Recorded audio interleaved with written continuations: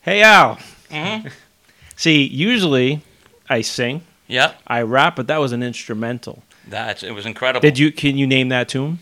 Rocky. That was, yes, the theme song from Rocky. And there's a method to my madness because I'm just not trying to make sweet music. There's a method behind it. Because with us today, in my opinion, is the real Italian stallion, the original Italian stallion, Mr. Gennaro. His friends call him Jerry Macarone. How are you, Jerry? I'm good. How about you? Very good. Thanks for being with us today. You're welcome. So, Jerry, speaking of Italian stallion, you are originally from Italy. And Yes. what part of Italy you from originally? About 40 miles from Naples, a town called Roccamonfina. Say that again? A town called Roccamonfina. Roccamonfina. Yeah. If I'm saying that correctly. Excellent. So you grew up there? What point did you come to America? I was 15 when I left Italy. I was 14 when I got into the United States. That doesn't make sense. You were 15 when you left Italy. 14. Was that like a problem with the paperwork? Is that what it was? No, in Italy, we played a little bit different than the United States. When we, like 14 and a half, 14 and 3/4, Okay. we say 15. Oh. Over here, you're not 15 until that day you turn 15. Oh. So it So- works different in Italy. So I thought you found the phone or youth or something. When you came over, So- So that was it. So when I came over here and I started my age, 15, Mhm. and then somebody says, "What's your date of birthday?" I says, February 17, 1940. Right. He says, "You're not 15. You're 14." I said, "No, I'm 15." Yeah, He yeah. said, "No, you're gonna be 15 in February." Ah. And this was like in January. Wow. So 1 month takes me back a year, I guess. I lost a year. Yeah. So how old are you now? I'm 81. 81. God bless you. You look like you're like about 51. Yeah, right. That's what happens when you stay in shape. And actually, your February 17th birthday, that's the same. It's the same exact birthday as one of my sons. My son Nick. Oh, Yep, you have the same 17th? same birthday. Yep, Oh, February praise God. 17th. Yeah. Absolutely. So you came over at 15, and then you lost lost a year. So what was life like in Italy? Do you remember that much about it? Oh yeah, I Yeah. remember a lot of in Italy. I remember I used to work in the farms. Like in Italy, we worked like as kids, Mm-hmm. 8, 9, 10 years old. It's not like you like over here. They don't do nothing. But right. we Yeah. worked. We worked in Yeah. the farms. We, 11, 12 years old. We used to carry the wheat for the when the wheat for the to make the bread, the flour. Okay. Yep. Mhm. Mhm. We grow it. Then in the month of August, they cut it down. We bundle it up, Mm. and we carry it all night long because it was too hot during the day. Right. And so we used to do that. Me and my brother, Mm. we load up the donkey, and one would take the trip. The other one would sleep there. Okay. You take shifts. And take turns. Right. Yeah. Now, was your father's occupation? Was he a farmer? Yeah, we all farmers around there. Yeah. Oh, nice. So you like grew up in like a countryside area. Yeah, Oh, but then when yeah. we make the hair for the horses, Mhm. we kind of making it in a long strip. But when somebody's got to guide it, we didn't have no gloves on, Oh wow.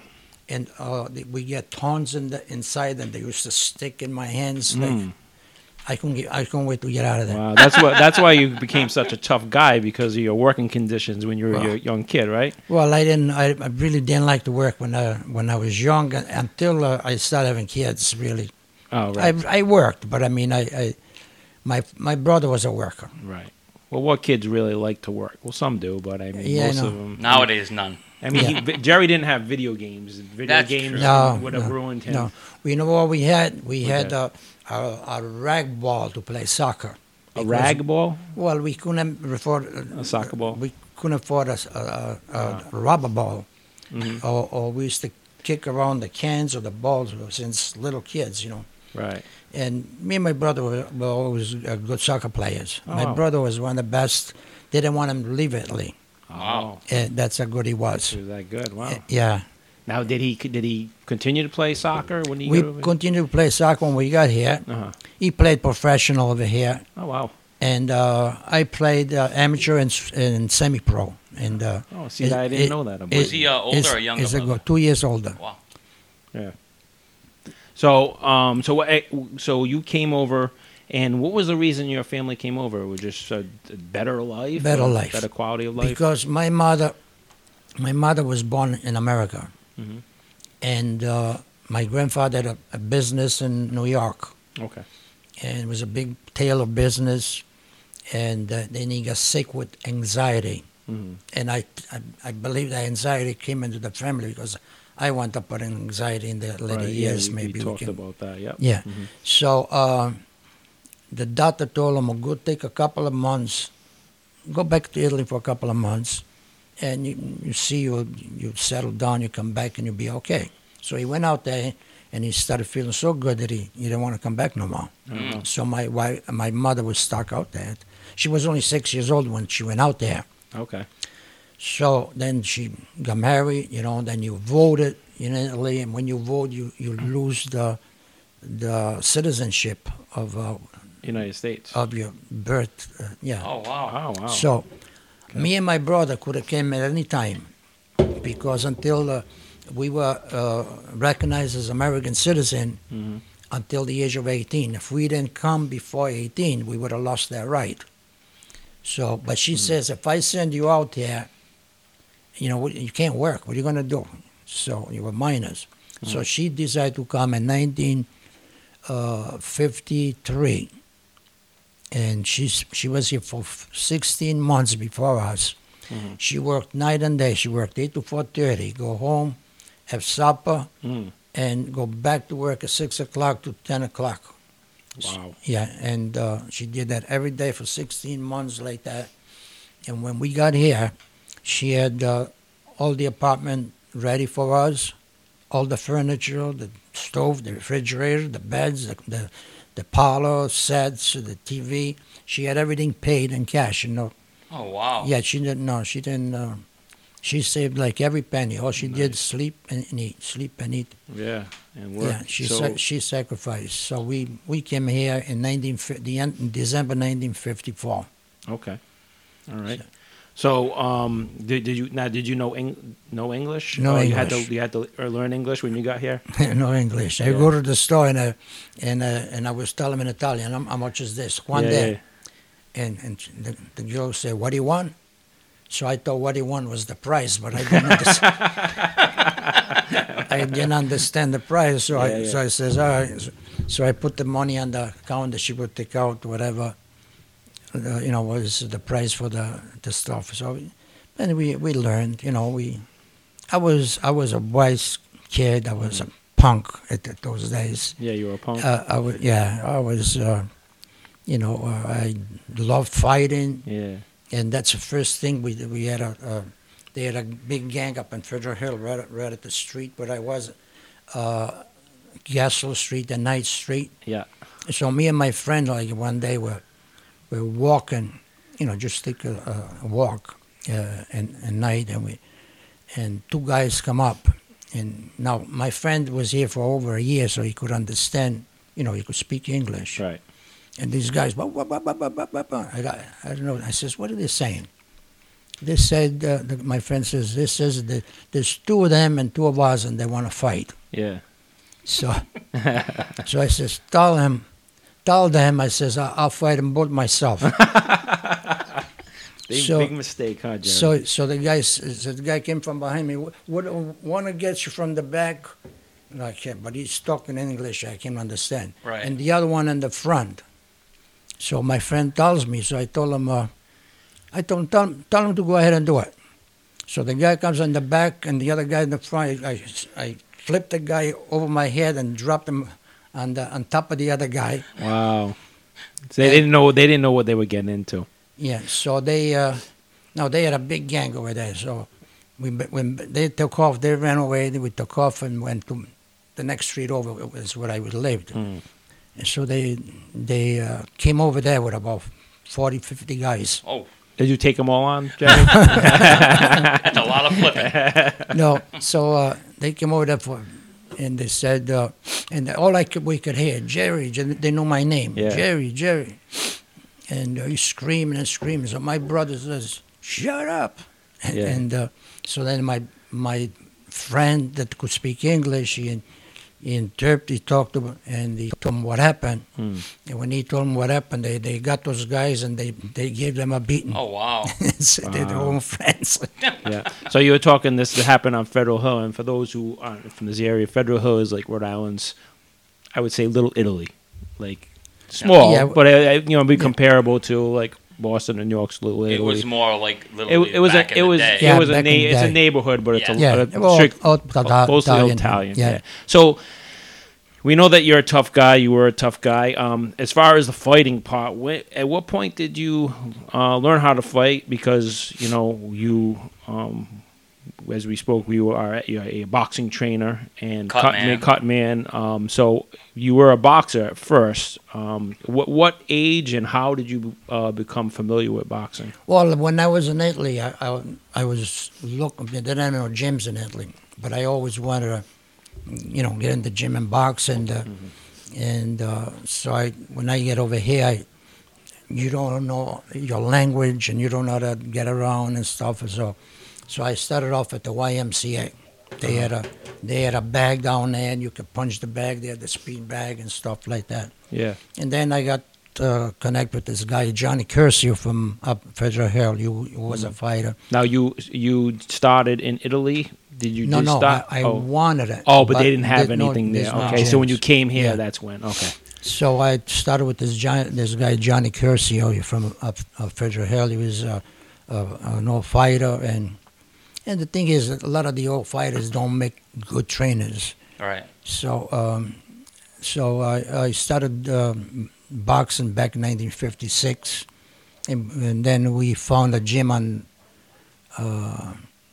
Westminster Street. Mm-hmm. Then the CYO, I don't know if you guys are familiar with the CYO up Yeah. on Point Street. Mm-hmm. I started going up there. And then they opened up a gym up Federal Hill. There was a market up there, and on top of the market, they opened up a gym. And I had this friend, his name was Ang Giorgio. He was the toughest guy I ever seen. Mm-hmm. You could have hit this guy with a slop jammer. Yeah. Yeah. So me and him used to train together, we run together, push one another, and so then he was a pro fighter. He was a welterweight. So I used to go to the fights, and eventually he asked me to. I think it was 1964. He asked me to start training him. Mm-hmm. And that's how I would train my first professional fighter. He says, I want to see what I can do. I don't want to wait 20, 30 years from now and say I could have did this and I could have did that. Yep. But he was tough. Yeah. But he wasn't always in good shape. So sometimes he used to take fights on short notice just to get some money. Mm-hmm. And I remember one time he needed money for Christmas. And he went to this guy, Joe Saletti. They used to promote some of the fights, and he used to connect to get him fights. So he came back and he says, Hank, he says, I got you a fight. It's $125 for an 8-rounder. Mm-hmm. He says, but he's the New England champ. Oh, wow. So he says, yeah. He says, I need the money. He says, I'll go. And he fought. He fought the guy in Maine. That's the other guy's hometown. And he lost the fight, but he went the distance with the guy. Wow. Oh, impressive. And the paper says, the newspaper says, Gene Eric will never meet another tougher guy than Hank Giorgio. Wow. So in that, this was like a couple of years earlier. Then he told me like I wanted to try now because I don't want to wait 20, 30 years and then Right. you don't know what I could have been. So I started training him, and then that's how I trained my first pro fighter. Mm-hmm. And then a couple of years after he got a brain tumor. Oh no! And how old was he at this time around? This was in 1968. He was 20, Wow. 29. Brain 29. tumor Wow. at 29. Yeah, he was a year older than me. So actually 6 months older than me.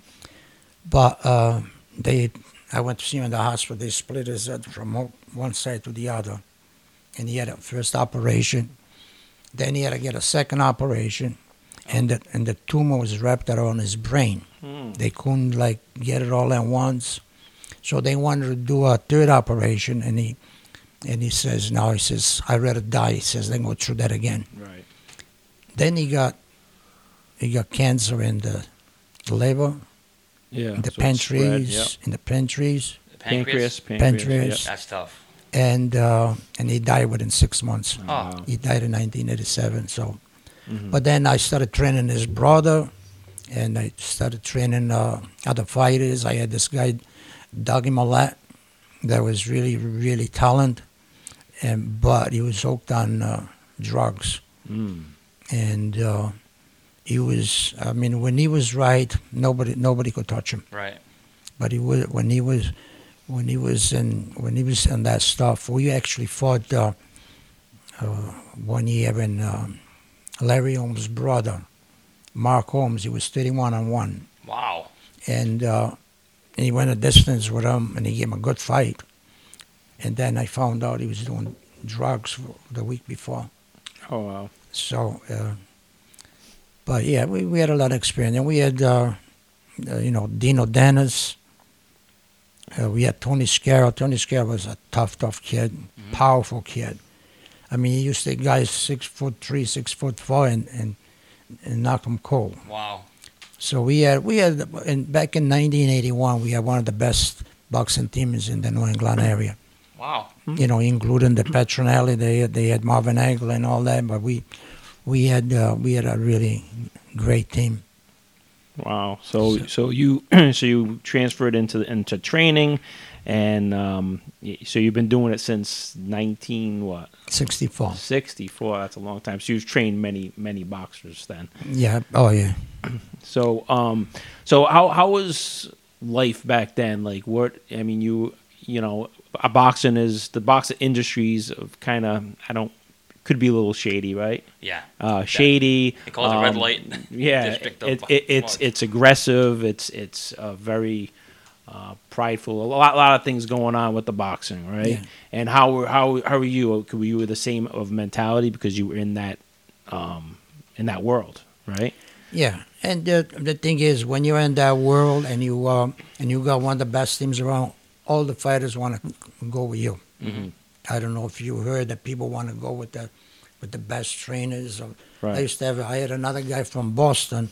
They used to come and train with Doug Millette, and he was one of the top 10 middleweight in the world, and Vinny Curto, and I trained him to go with Sylvester Stallone. Oh, wow. Wow. And so I went to the Sylvester Stallone. They sent me a picture. It was signed by Sylvester Stallone. And then eventually he got in the movies because I see him in the movies. Oh wow. What do you call it? The Texas Ranch? The Texas Ranger. Yeah. It was like with Chuck Norris. Yeah, yeah. Okay. Yeah. Oh. Yeah, Okay. I saw him in a couple of those movies. Yeah, yeah. Yeah. Okay. So I guess with Sylvester Stallone hooked him up in the movies after that. But he used to travel from Boston to come and train with me over here. But Oh, wow. the business side of boxing is kind of tough, right? The Yeah. business side is Yeah, it's Rough. horrible. Yeah. Yeah. right. So, but back in 1980, now I accept the Lord. Okay. So So in this time period that I'm training these fighters, I accept the Lord. But I was like the people in the Corinthians. Mhm. Paul talks about that in the Corinthians. Yeah, he says, I can't give you solid food because you're a baby. Right. So you're still worldly. Right. In other words, so you become a believer, but you still were, because it takes like sanctification to get to the point where you really know God, Right. And you need to dig into the word. Right. But I wasn't doing. I was reading a little bit of the Bible, but I wasn't really digging in and try to find out. I really didn't know God for the whole decade, Right. from 1980 to 1990. Mhm. Then in 1990, I surrendered my life to the Lord. It's actually right up the street from here, Lexington Avenue. Oh yeah. Yep. No Province Assembly of God. Yep. That's my church. That's your No, church. Yeah, it's a restoration church now, but it was Assembly that's of God. what I. That's Is what that I, Manzo? Pat Pat Manzo Manzo, yeah. was the pastor then, but that's when I surrendered my life to the Lord, because back in the 90s and the 80s, I got saved. I mean, I thought I got saved, and I still believe that because of First Corinthians, I still believe that you got saved at that point, Absolutely. but it wasn't, because many times, like I started gambling. I was gambling because I couldn't keep up with my work and the kids. Hmm. I had kids, and I work a day shift, and I used to work with my brother at night painting. Yep. And then after a while, in the winter time, we paint inside, and I used to hate to paint You inside. hated paint? Oh, okay, man, yeah. inside, because you got to watch everything, every drop it, Hmm. and you got to put the things. I didn't like it, so we were making like $6 a night for 4 hours. Wow, that's not So bad. a dollar and a half an hour. Wow. So I said to myself, I thought I was underpaid. I can go on the poker table Uh-huh. and make $20 a night, Mm. and I'm making $6 over here. Right. So I started gambling, and I started keep tracking what I make, and I was making like $700-800 a month. Wow. So that's how we started gambling, and but back in the 80s now, when I became a believer, I'm saying, Lord, take whatever stands between us. It's easier to say, take whatever stands between you and I, Hmm. but it's hard to let go. Right. So I said, take what I said, and then I used to say, no. In my spirit, I used to say, no, don't take my card game, don't take my ball game, because Yeah. that was my living. I used to make more money on that than I did at work. Right. So by 1990, when I surrendered my life right up here to the Lord, and I see like people's like joy, like in the worshiping God, Yeah. and I says, Lord, that was the first time I really raised my eyes to the Lord. And I says, Lord, take whatever stands between you and I, but I want that. I want what. But what made you go to the church that day? I've been going to the church. I've been I see. I was going for a decade. Right. To that same church. No, Oh, it was a different church. churches. Yeah, yeah. Because I had my sister-in-law, my wife's twin sister. She got saved in 1973, and she kept bugging my wife, and she found the joy, they found the secret. She found a treasure, Mm.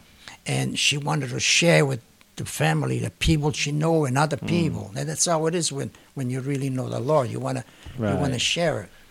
And she was, so 5 years later, my wife she got saved in 1978. Yep. And now that both of them, they're trying to minister to me. Mm. And Which I is a used- tough and I used thing to tell do, them, right? And I used to tell them where to go, not in Yeah. not in a nice way. No. So we went through a lot. But then when they see me get upset and get mad, I hear so much anger in me that you can't even believe it. Now, I asked you on the podcast because of your life and as a testimony. You were in the boxing world and you did other things, and I know your lifestyle was. I mean, like you said, you were an angry man. Sure. Fights, right? You got into fights. I know that you said. What are the type of things like as far as the change? Like you said you accepted the Lord in 80, but from 80, if I'm getting the dates, say 80 to about 90. You were like not all the way in, not all the way surrendered. You kind of put your toe in the water, but you were still trying to live a double life, right? yeah. So what kind of change examples to say, all right, this is who Jerry Macarone was when I was in my world, the things that I used to do, the people I used to hang around. Some examples to what your life was like, because this is your testimony, Yeah. What change took place as far as this is me back then to compare to what the transformation What was. changed me was Yeah. God when I surrendered to Him. That's why it says we can't just say, accept Christ and that's over. Right. Unless you surrender, no, God's gonna be your boss. Absolutely. So when I surrender my life to the Lord, God does the rest. Yeah. God does everything else. Right. Remember, I says when in 1980, I says take whatever sin between you and I. But then I says no, don't take my card game. Don't take. Yeah. By Yeah. 1990, I says take whatever stands between, you, whatever it may be. Right. No, but what I think what you're trying to get, what did your anger make you do that you regretted to become saved? In other words, did you? You're right. That's what you want to know. Yeah, like I mean, what was your life like a comparison before you became saved? The things What's, that you've what's done, something examples. you did in anger that you regret? I used to hate everybody out. Really? Everybody, men especially. I can't picture you like that. Oh, Yeah. Well, yeah. that's because you see the change. I guess. Yeah, right? you see me after. But if you talk to my wife, you talk to my kids, you talk to my friends. I got some of my friends that one of my friends who used to play soccer with, and he died recently, not too long ago. One day I met him in Sunnydale, and he says, Jerry, he says, I would have bet $1 million that I would see you this way here. So the change that God makes, it's unbelievable. I have so much anger. I never knew peace until I met the Prince of Peace. That's Jesus Christ. Right.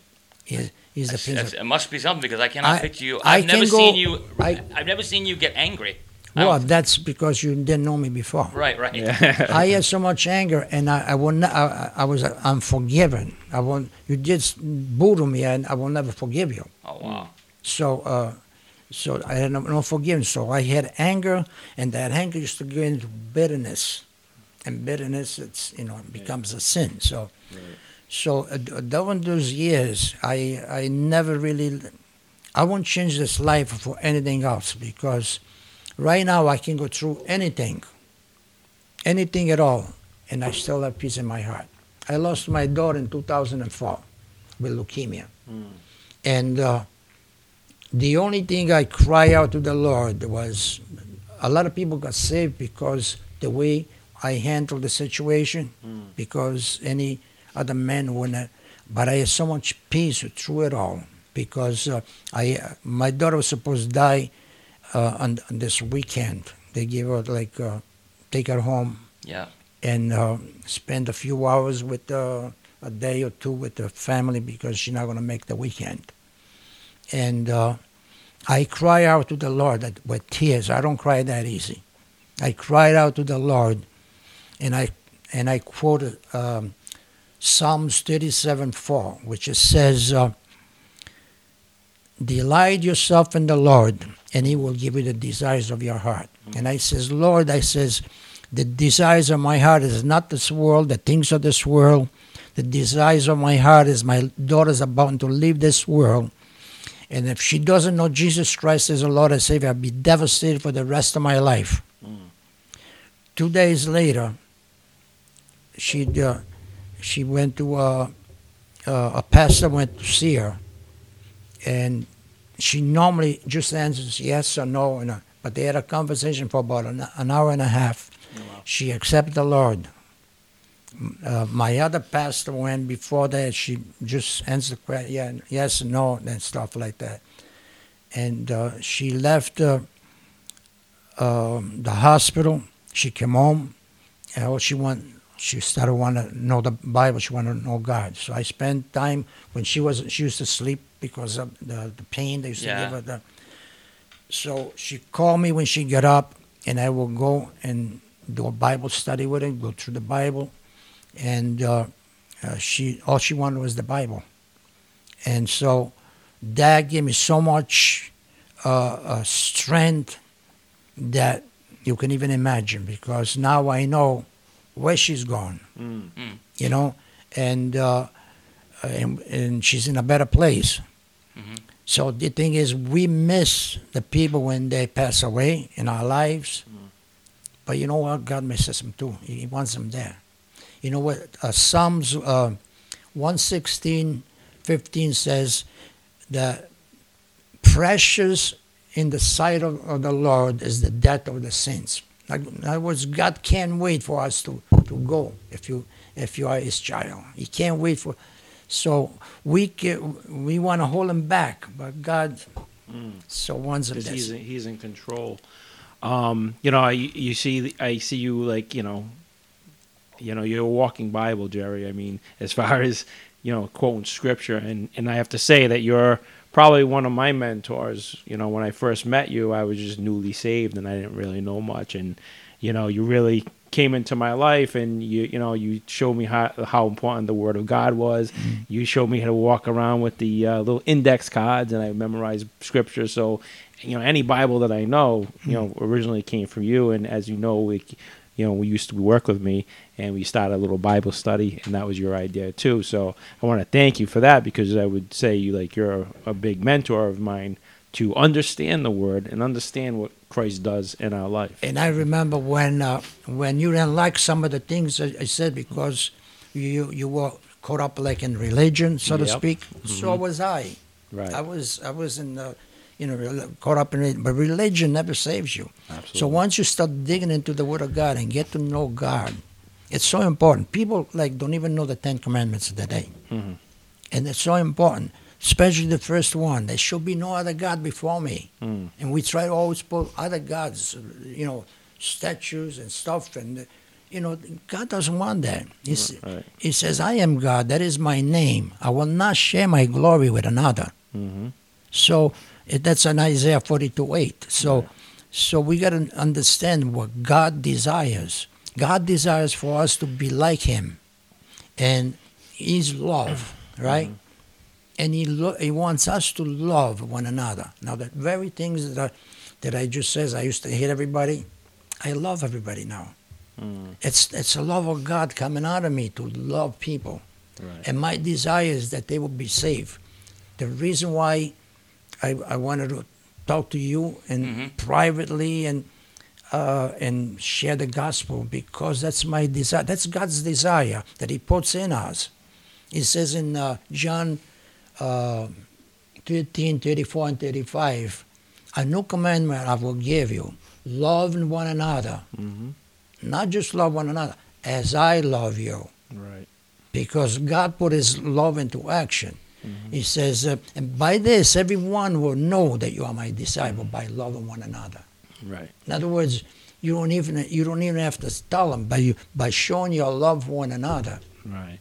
And as far as the love, Jerry, and this is something for you too, Al, a lot of people will be like, yeah, I could love, but you cannot love without God. You can't love without Jesus, because God, there's different types of love, like they say in Greek. Like Greek, there's different kinds of love, and God's love is called an agape love. It's a deep, spiritual, godly love without conditions, right? Right. And it's just love, regardless of the situation or what the person did or didn't do. It's love, and as humans, right? Because our heart is inherently evil without God, we have to put conditions on love, and God doesn't put conditions. Correct? Well, the thing is, with God's love is action.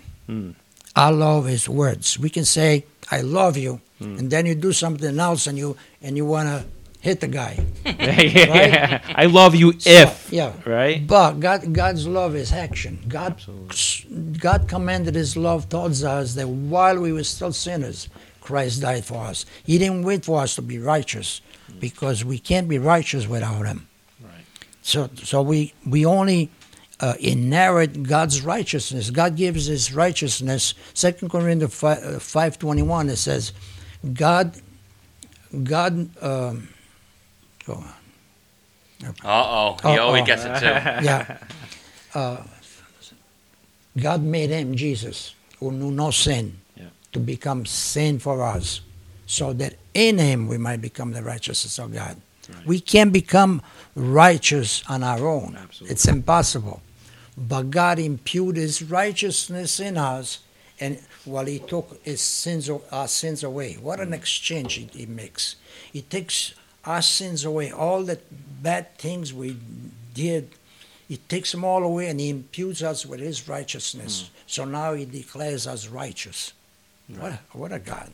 It's a Who good would do that? It's a good exchange. Do you huh? think did it change the way you train fighters at all? Yeah, that's what I was asked too. Because Yes, how did it translate to the box world? Did the boxers that you trained and the people in the box world accept your change right away? Did it take time? Did they understand? Well, I was training also Peter Manfredo Sr. for kickboxing, and when I surrendered my life to the Lord, I told him I'm done. I don't want to go no more. You weren't going to train anymore. Train people. Okay. I don't want to be going to the gym no more. Because you didn't want to be around that, right? I don't want to listen to that filthiness anymore, because I got convicted. The first day I surrendered my life to the Lord, I got convicted from filthy words and talking filthy and all that, all at once. And so and then I see Peter Manfredo and says, Jerry, he says, come back to the gym. Nobody swore in a week. Nobody swore in a week. So they begged me to come back, and then the big help was to get back to the gym was my wife. Mm-hmm. My wife was a really strong woman of God, believer, and she says to me, she said, if you don't go in these places and bring the word of God there, who's going to do it? So God, so she pushed me to go, and then I started to consider that. Right, because it says in Scripture, we are in the world, but we are not of the world. But we still have to be a part of the world. Yeah. And I have a thing actually hanging up over there, and it's called the World's Bible, right? And it says basically, a lot of people aren't going to read the Bible. Right. And we are their Bibles, because Right. this is what they see. So Yeah. if you're not around people like that, they're never going to see anything of God, anything of Jesus. So Yeah. you are supposed to be a reflection, bringing that to them. So And- that's good that you went back. Yeah, and what did Jesus say? Go into the whole world and Absolutely. make disciples of all men. Mhm. So he's telling us to go, not to take part. Mhm. He says, do not conform any longer to the pattern of this world, but be transformed by the renewing of your mind. Mm-hmm. Then you'll be able to test and approve what God's will is. You want to know God's will? Mm. You gotta stop conforming into the world. Romans 12. But go in, give them the message. That's what he's telling us to do. Absolutely. So you went back and trained Peter Manfredo, and you continued to train other fighters. And did they accepted that? They just wanted you to train them. They were okay with it. And how did it result in the boxers' lives? Did they see any change in themselves? I see a lot of change, because now I give the gospel every time I go. They know they can't swear in front of me, and like if somebody did, they like Peter would be the first one to tell them that not to swear in front of me and all that, and so they knew. Then we started running a gym. My son wanted to run his own gym, so we ran Bolero's gym. Okay. Yep. And what we did is we put our own rules. No filthy languages on and this and that. If you want to be here, you got to refrain from that. Mm-hmm. And we brought in Bibles Okay. and for free for everybody to take. So some people did, some people didn't. Mm-hmm. And then I went and visited my friend in Las Vegas. And when I got back, my son met Angel Camacho. All right, Angel Camacho, yeah. So he introduced me to Angel, and he started working with us, and that's how his career began. And he's still undefeated today. He's 16-0, I think. Now. Yeah. I read actually a post. I talked to you on the phone, Jerry. How he commended you and he thanked you for bringing Jesus into his life. Correct? Yeah. Angel. Yeah. Right. And I also been, if you remember, when I saw you at Ocean State, Yeah. you thanked me for what I did at Twin River, because even though a lot of things you didn't understand then, Yeah. then you thanked me for it. Yeah. And now you just thanked me a little while ago. Absolutely. That's what happens. Right. So you're making, change, true change. So you brought, God into a world that normally doesn't accept God because it's opposes God, Right. right? With the violence, with the cursing, with the pride, the ego, because boxers are very prideful. Any fight game is very prideful. Yeah. So you brought in something that usually isn't accepted, and that's the power of God. But you're His vessel, right? You're taking that Yep. and you're doing it in His name. And I see a lot of people on Facebook Mhm. that changed from the witnesses and stuff that throughout the years. Now I see. Now I don't know their true relationship with God, but they shown that they are saved and they accept the Lord. And I see a lot of the fighters like Greg Towns always posts good stuff. I don't know if you know Greg Yep, Towns. I know, Greg. Sammy Gerard. Sammy Gerard even fought Mayweather. Yeah, yeah. So he's not drinking anymore and this and that. So I don't know the relationship, but I can see some of the fruits of the labor. You know? Right. So I know I spoke to someone. I think his name was Lenny. He was Lenny. joking. Yeah, he was. Short guy. Yeah. He was joking around. He said, "Yeah, all the fighters always wanted Jerry in the corner because they said he's got that holy water." Well, Lenny goes back in 1981. Mm-hmm. He used to be in the gym and down Oneyville with us. So I know him for a long time as well. I saw Jerry as far as boxing, at his not his peak, but how many people knew him. And we went to Boston to see Jerry. He was a cut man in the main event. Yep. And the amount of people that came up to Jerry, it was like a line of people standing waiting for Jerry. Very well respected. Do you remember? Yeah. Ex heavyweight champion John Ruiz's trainer Stoney. Stoney. He came up to you, and he was pretty funny. But the amount of people that knew Jerry was staggering. Well, you should see him like back in the 80s when we had the big team. Like my son was on the stand down the Civic Center. The whole Civic Center was full, and he was sitting with somebody and said, "Look at your father on there. He's like the mayor." Everybody was coming over to me like and talking to him. And it was like that day. It really was. Yeah, very everybody well was. respected, huh? Everybody was. Yeah. It was something to see. I tell you, it was unbelievable. But this was like 100 times more than that. Oh, really? Yeah, Oh, really. wow. Yeah, people from everywhere like that. But when you have a big team and a good team, and like all the fighters wanted to be, and I had to reject because I don't want to take your fighter. You know what I'm saying? I don't want to take your fighter. He's with you, but they kept trying to want to go with me, and I don't want to do He that. didn't want to be cutthroat and just take Right, people's yeah. fighters. Yeah, which everybody else does it though. Yeah. I'm Everybody sure else it's- does it. You can't imagine. Right. Oh, yeah. From what you've told me, I know. You also did cut work for MMA also. You did some MMA. You Yeah. did some MMA cut work also. Yeah. That a big difference from boxing. A lot more cuts. Yeah. Because he got the elbows. Yeah. and- I did some cut man at Foxwoods Casino with the big things that they do all over the televised all over the world. Is that the Bellator. I don't know the guys. I know the guy's name that hired me, Wayne.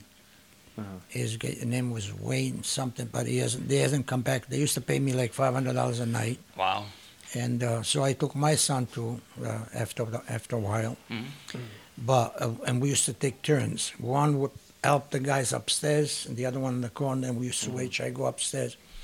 So I went downstairs, and then I called my son. I says, "You want to come down?" He said, "Well, I'm repping somebody," and he says, "Oh," I says, "I'll do this fight." So this guy got cut on both sides, on the nose, was inside the nose. The Oh, smallest wow. it was a mess. So when I came back out, all the people on ringside said, "Wow, what a job you did on," Yeah. So my son says to me, he says, "Dad, says, I'm glad I didn't come down for that fight because he was supposed to do that fight." Oh wow, you wouldn't be able to handle that cut, huh? Those Yeah, cuts. well, Yeah. sometimes when you got 2 or 3 cuts, it's to me, I find to be a cut man so easy to stop the bleeding, which you got to know the secret why they Yep. don't stop. If you watch the fights, they only work on the like 5-10 seconds. Yep. You're not gonna stop the cut. You're gonna keep working round after round after round. Mm. I do it for 40 seconds. Oh. So the pressure for 40 seconds with that adrenaline, and I'm very, very comfortable with adrenaline 1000. That's the legal one. Right. And I work once. I work the second time. That cut is sealed completely. Wow. Completely. Yep. I don't have to touch it no more. You also do a thing where I think you had told me before, like you do a thing to revive the boxers too. Yeah, right? yeah. You told me that. Yeah, what I used to do is I did it even with Gary Boleto, because I used to be his cut mentor, and we went to Boston, and he fought another fight there, and he appeared to be tired. Sometimes you need that second win. Mhm. So I got the towel, I soaked it in ice. What I came up with an ice bag to put the ice in. That's it's all holes in there, but it doesn't stick. Before I used to do it, stick it to the ice in the bucket, and then put the towel in this, and the ice will stick all over the towel. Mm. Oh. Yeah. So I got a bag. I found a way to find a bag. Mhm. We could put the ice in the bag, so they don't touch the towel. Oh wow. So that was a blessing. So and he told me, like, after the fight, he says, wow, he says, whatever you did or whatever, he says, was, you revived me. Woke He him said. right up. Yeah. And I did with Peter Manfredi with the first fight I did on his kickboxing when he wanted to make he didn't want to retire because he lost. He fought a fight up in Rocky Point, and he lost it. And that was his last fight. He asked me to work the corner that night, and I was just starting to be in his gym. And he says to me after the fight, he says, that's my best fight. I don't want to retire with a loss. Would you help me to do the next fight? So we did the next fight. We fought up in New York, and he fought a guy in the top 15 in the world. Yep. And, I had him ready, in good shape. But then after the second round, he seemed like I can see it. He was getting tired. So I got the towel, and I put it all over him on the joints and stuff.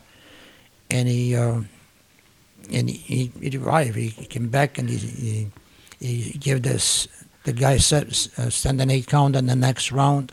Then he finished the other 2 rounds strong, and he won the fight big. He never forget that. So Wow. yeah, I was good with that. That's why you're a celebrity in the boxing world, because you know your stuff. Well, the thing is, I take care of my fighters. Yeah. The fighters become like my kids. Right. I won't want to put like people. They throw in and they get them beat up and beat up. They're just in dollar. the They're g- just dollar in the signs gym. to some people. And right? that doesn't work. Yeah. It doesn't work because what it does, it kills your confidence. So you got to bring them, a little bit at a time. To climb the roof, you can't make one jump. Right. Do one step at a time. Gotcha. And the same thing with that. If you're like really exhausted now, they want go another couple of rounds. If you're really exhausted, and you go a couple of more rounds, it's gonna kill your confidence because you're gonna get beat up. That's how Dino Dennis wound up losing his confidence with Leroy Jones. He beat the guy for the first 3 rounds, but then he didn't have nothing left.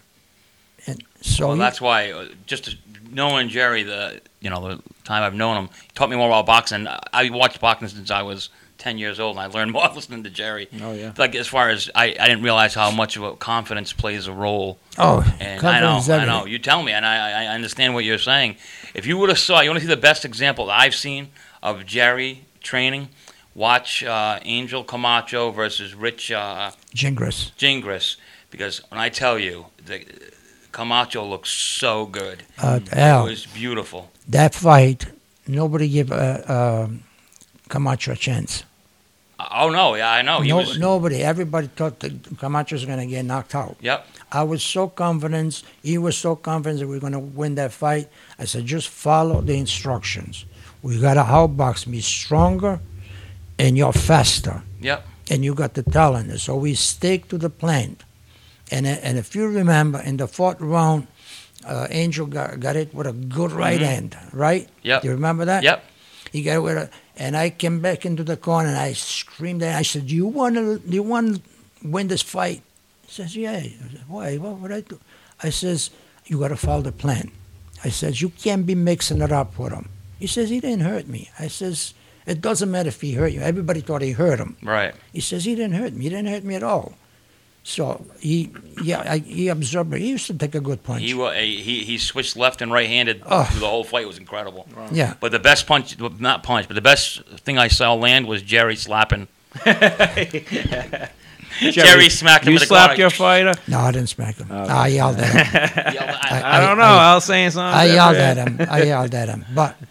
But anyway, after that, he's Yeah, he looked the best. He looked incredible. The best that I night. liked is finish work. He hit him with nine straight punches, and he was about to go down, and Joe Lupino, the referee, stepped in and got him. But it was incredible. He was landing the 10. yeah. He was landing the 10 punches all in a row. Oh, it was I got incredible. more phone calls from people that the first one was Peter Manfredi. Jerry, he says, everybody told me this. You're gonna get knocked out. He's gonna get knocked out, and he says he did. I can't believe he hit him with a 5-punch combination. I says no, it was 9 punches.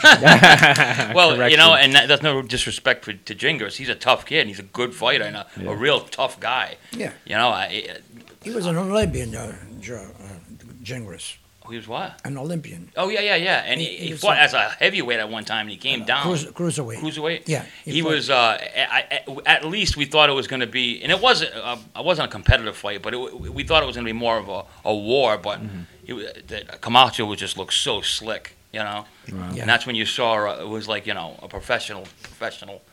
Jerry had him looking. That's the best I saw. That's the best example of Jerry's training. Now you said your son is in the fight game now. Is he in the? No. My son was in this fight game, but when we stopped with the Camacho, Camacho gets to him, and he calls, "I want to make a comeback," and my son gives in. Yeah. Okay. Yeah. Is now is Camacho fighting again or no? He's not fighting. We're not going to be involved with him anymore. Okay. I don't know if my son's going to be, but if, So you're officially retired from the yeah, fight yeah, I game? can't.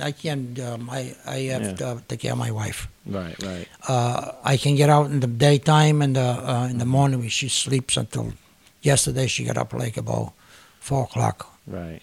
So- So as far as But we mentioned you're married, and how many children you have? Children and grandchildren. I had 5 children. One I had with my first wife. Mm-hmm. She lives in Texas. Mm-hmm. We split up right away with my first wife. I was a wacko, and didn't take no crap from anybody. And so I either do this or you hard to do. So Right. she didn't do it. I told her go, and that was the end. She tried to get back with me, and I said, "That's it. I told you. You leave the house, go with the mother." I says, "You don't come back no more," because I didn't get along with the mother. So that was your anger. Oh, Yeah. then like I had when we first got married, I bought furniture from J.O. up Fraser Hill. I put a couple $100 down, but then we got about $2,300 worth of furniture. So we had the whole house. So when we split up, her mother sent a truck over my house to pick up the furniture. Oh. So I told the guy, I says, "What furniture?" I says, "The furniture is mine." He says, "No, they told me to come and pick up the furniture." I said, "Buddy," I said, "you better leave." So the guy says, "Well, then you owe me $25 because..." $25. I says, $25. I said, "Did I call you?" He says, "No." I said, "Well, go see the people who called you and you get the $25. Yeah. And he came in and I says, "Listen, buddy, you don't leave right now." I said, "I'm going to roll you down the steps." So he got up and he left. So I called J.O. and I told, go get your furniture back. Otherwise you lose the furniture. and you lose the money. Oh, I can't do that. I said, okay. So I'm not paying you. I says, and you're going to get stuck to furniture as well. So, so, so he went and got it. So, needless to say, you surrendering your life to God really made a difference in, Oh, my as you goodness. as a husband and a father. Yeah, and the children, the grandchildren. I got 13 grandchildren, Wow. Mm-hmm. and I got 13 great-grandchildren. Wow. We both were like, wow, at the same time. 26 in all. Oh, God. Yeah. Wow. Hey, That's good for incredible. you. That's incredible. Yeah. So I mean, it's changed. Your whole life. It's changed your. I mean, because if you didn't become saved, if you didn't become born again and surrender your life, you might not be married now. I didn't have no life. Yeah. I didn't have no peace. I never had peace until I met the Prince of Peace. Right. And I was speaking to. I can go through anything right now and still have, sometimes you can get hangry, but you know what the Bible says? Because Jesus got hangry too, remember? He flipped the tables, right? Yeah. So the Bible says, be angry and sin not. How do you do that? Don't let the sun go down. Yeah. That's the key. Yeah. Don't take it to the next day, because now it's going to get rooted in you. It says if you do, you give the devil a foothold, right? There you go. Yep. See? So that's, you can get angry for a moment, but leave it there. Yeah, and you spoke about you never had peace before, and I was speaking to a couple of people this week actually, and we all have an emptiness in our lives, right? And Yep. a lot of people try to fill that void with material things, whether it be money, drugs, right? Yeah. Anything like that. You could fill it with a person, Yeah. another person, whatever it may be. But guess what? You cannot fill a spiritual void with material things. Because that's how God created us. He Absolutely. created us with a void in our heart that only He can fill. Right. You can't fill it with anything else. Absolutely. Everything else, it's momentarily. Mm-hmm. Okay, you got a job, you're making a lot of money. It's temporary. It dies out. But Right. the peace of God, which passes all understanding, will remain forever. Right. Forever. Absolutely. So he's the only one that can fill that void. And people chase and chase and chase, and like you say, it's a momentarily filled. But then they have to get something else, and that leads them. It's like a hamster and a spinning in a wheel, right? It's just it doesn't work. Nope. So you've changed your life. You were a man. No, I didn't change it. Oh, I'm sorry, misspoken. Sorry. God changed it. God changed your life, but you had to surrender. Yeah. So you were a man who didn't have peace. You were violent at times. You gambled. And I wanted to touch one thing, too, because you did mention this before. You had the anxiety. Speak on that, what you were like with the anxiety. Well, I guess anxiety is so bad that I couldn't even walk. I couldn't even speak. Like I used to work in this company, Lizona. It was a big shop, and I had to leave the work almost every day. My brother would walk me to the door, and sometimes, like someone like you started talking to me, I couldn't even answer back. It was so bad that I wanted to die. I couldn't sleep laying down. I had to sleep like sitting down, pains in the chest, sweating and stuff. It was horrible. I won't even wish to a dog. Yeah. And then I understood how people. There's like about 40 million people suffering with anxiety. And people don't understand. Now, I understand because what happened to me, I didn't have no control of it. No control at all. Nothing that you can try to fix. It was the Word of God that I started digging into the Word of God, and I know God can rescue the first time and settle but He kept healing me gradually, because that's how He keeps you. And after that, God started healing me. I was like memorizing scriptures. Like I had this little Bible with me. I think I still have in my pocket. Let me see. I see a lot of It's- money there, Jerry. You sure is that a Bible? Is that- Yeah. Wow. I don't know. But it says in the beginning, keep this Bible with you and read it daily. Yes. For man should not live on bread alone, but by every word that proceeds out of the mouth of God. Mm-hmm. And what it showed me, God spoke to me that in the same way we need the food for the body, Right. we need the word for our soul. Mm-hmm. So I started reading this little book every day. And before I know, I memorized the whole book. It's a little book, but I memorized the whole thing. I didn't even realize. Mm. And then I said, wow, I saw. So God showed me how to memorize the word. And then when he spoke to me through the word, I want to memorize. So the thing is, with the anxiety, I met so many people in churches. I was going to a church in Swansea. Mm-hmm. Actually, it was first in Warren, then we moved to Swansea. But I met people like over and over again that suffering with anxiety. And because God was set me free from anxiety, I told the pastor, I says, I don't realize how many people, even in the church, Mm. with anxiety. I says, you should do some message on anxiety. So he says, you do it. He says, take the room upstairs. You can fit about 20 people. Mm. He says, I'll make them. No, I don't want to do it. I want him to do it. I'm not a Right. teacher at that point. So he says, I'm making the announcement. And so he made the announcement and filled out the first announcement. The room, 20 people signed up. Oh, wow. And we did 6 lessons.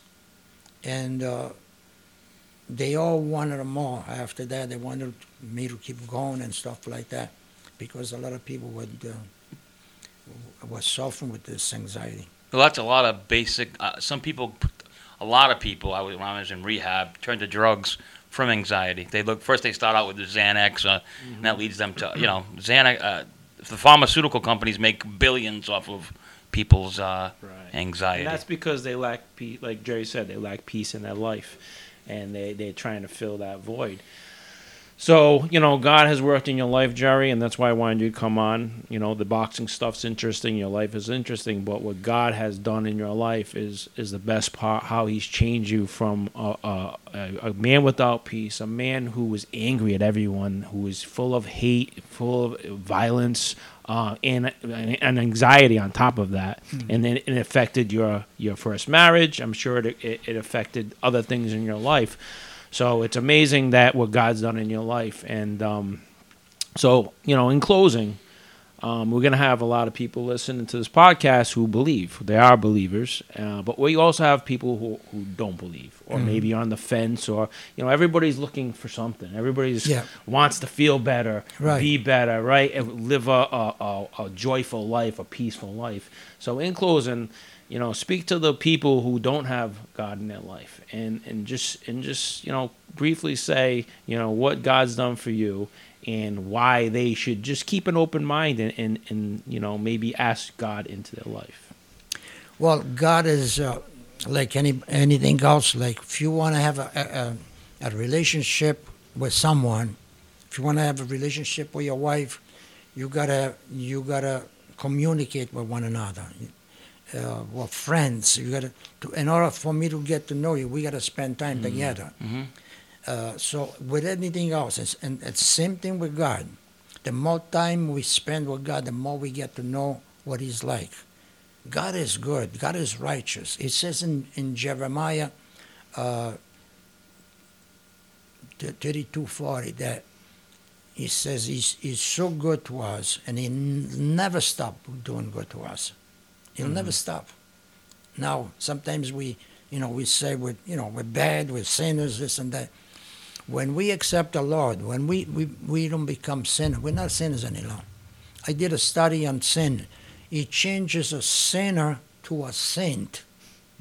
So 78 times from first Samuel until the book of Revelation, 78 times he calls us saints.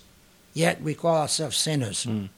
God declares you a saint But yet people keep saying, "Oh, we're sinners." No, we were sinners, and even though if we sin and we skip, sometimes we still the sins of God. Mhm. He declares us the saints. So, but God is good and He's righteous. But He's also a just God, because if you don't receive the gift of salvation that He sacrificed His own Son for us, then you, like some people say, God chooses the people who go to hell. God doesn't choose people to go to hell ahead of time. God says that that He loves everyone and He wants everyone to repent and come to Him. Mm.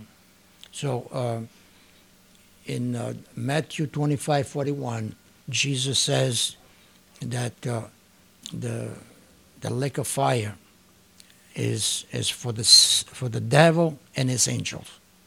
Now, if you want to go, if you don't want to listen to Him, if you don't want to receive Christ for what He's done for you, He's the right judge. And if he lets you go to heaven anyway, he won't be a right judge, a just judge. Right. Like if you commit a crime and the judge lets you go. Lets you go. Right. Yeah. So He won't. But God is a just God. So, in John 5:39 and 40, He talks to the people in Israel, the Israelite, the Pharisees, the Sadducees, and all that. And He says, you diligently study the Scriptures, so you think that by them you have life. These Scriptures are talking about me, yet you refuse to come to me to receive life. So if you refuse to come to Him, He ain't got no other, that's your road. Your road is be separated from God. Right, and when they speak about death, a lot of times in the Bible, it's not always the physical death; it's a spiritual death, which is a separation from God. Right, Second death. That's called the second death. Second death. Yeah. So that's the eternal second death, where you're separated from God. So we get the benefactor ultimately of our salvation of eternity, but also, as you can proclaim, you can bear fruit in this life, and you can have peace, and you can have joy, right? Yeah. In this life, where a lot of people are searching for that, and they don't understand why they don't have that. Correct. By the way, my first wife, I had a child, and I didn't see her for like 21 years. Mm-hmm. After we separated, and then they invited me to she got married, and she invited me to the wedding. Mm. And I kind of didn't want to go because I figured maybe it's a slap in the face of what everything that I did throughout the past. And my wife convinced me to go. She says, "You don't know what it means for a daughter to have her father at the wedding." Mm. So I called him up and I says, "Okay, so I'm going to come." But he says, "Is it all right if I take my wife?" And he says, "Sure." So we went to the wedding, and I had a camera. I took the wedding ceremony and everything else. And we have the greatest relationship now with her. That's since 1985. Wow. Beautiful. And I got 3 beautiful grandchildren. That her husband is like my son to me. And we have a really great relationship. Excellent. Yeah. So, Jerry, this has been excellent, and I thank you for coming on the podcast. I thank you for sharing your story, your testimony, and what God has done in your life. And just keep on doing what you're doing, spreading the word of God, and making a difference. You being God's vessel and ambassador. So we thank you very much. And For you. And Jerry's speaking to Al. So Jerry, what do you want to say to Al? I'm going to tell Al is that you don't know what he's missing. I don't know what he's done the last few years. I haven't seen him, but I'll tell you, it's the best life you can have with Christ. Absolutely. There's nothing better in this world. The Bible says, "Well, should it profit a man if you gain the whole world and lose your soul?" So I don't know your relationship with God, but I know I talked to you before about it. But I pray that if it's not, that you make it right. Thank you. Okay. Well, God's going to work. Well, I respect Jerry, so I always respect Jerry's word. So. Absolutely. So, all right. Well, thank you, Jerry. We appreciate you being on the show, and we will see you next time. Thanks, guys. Nice song, Sal.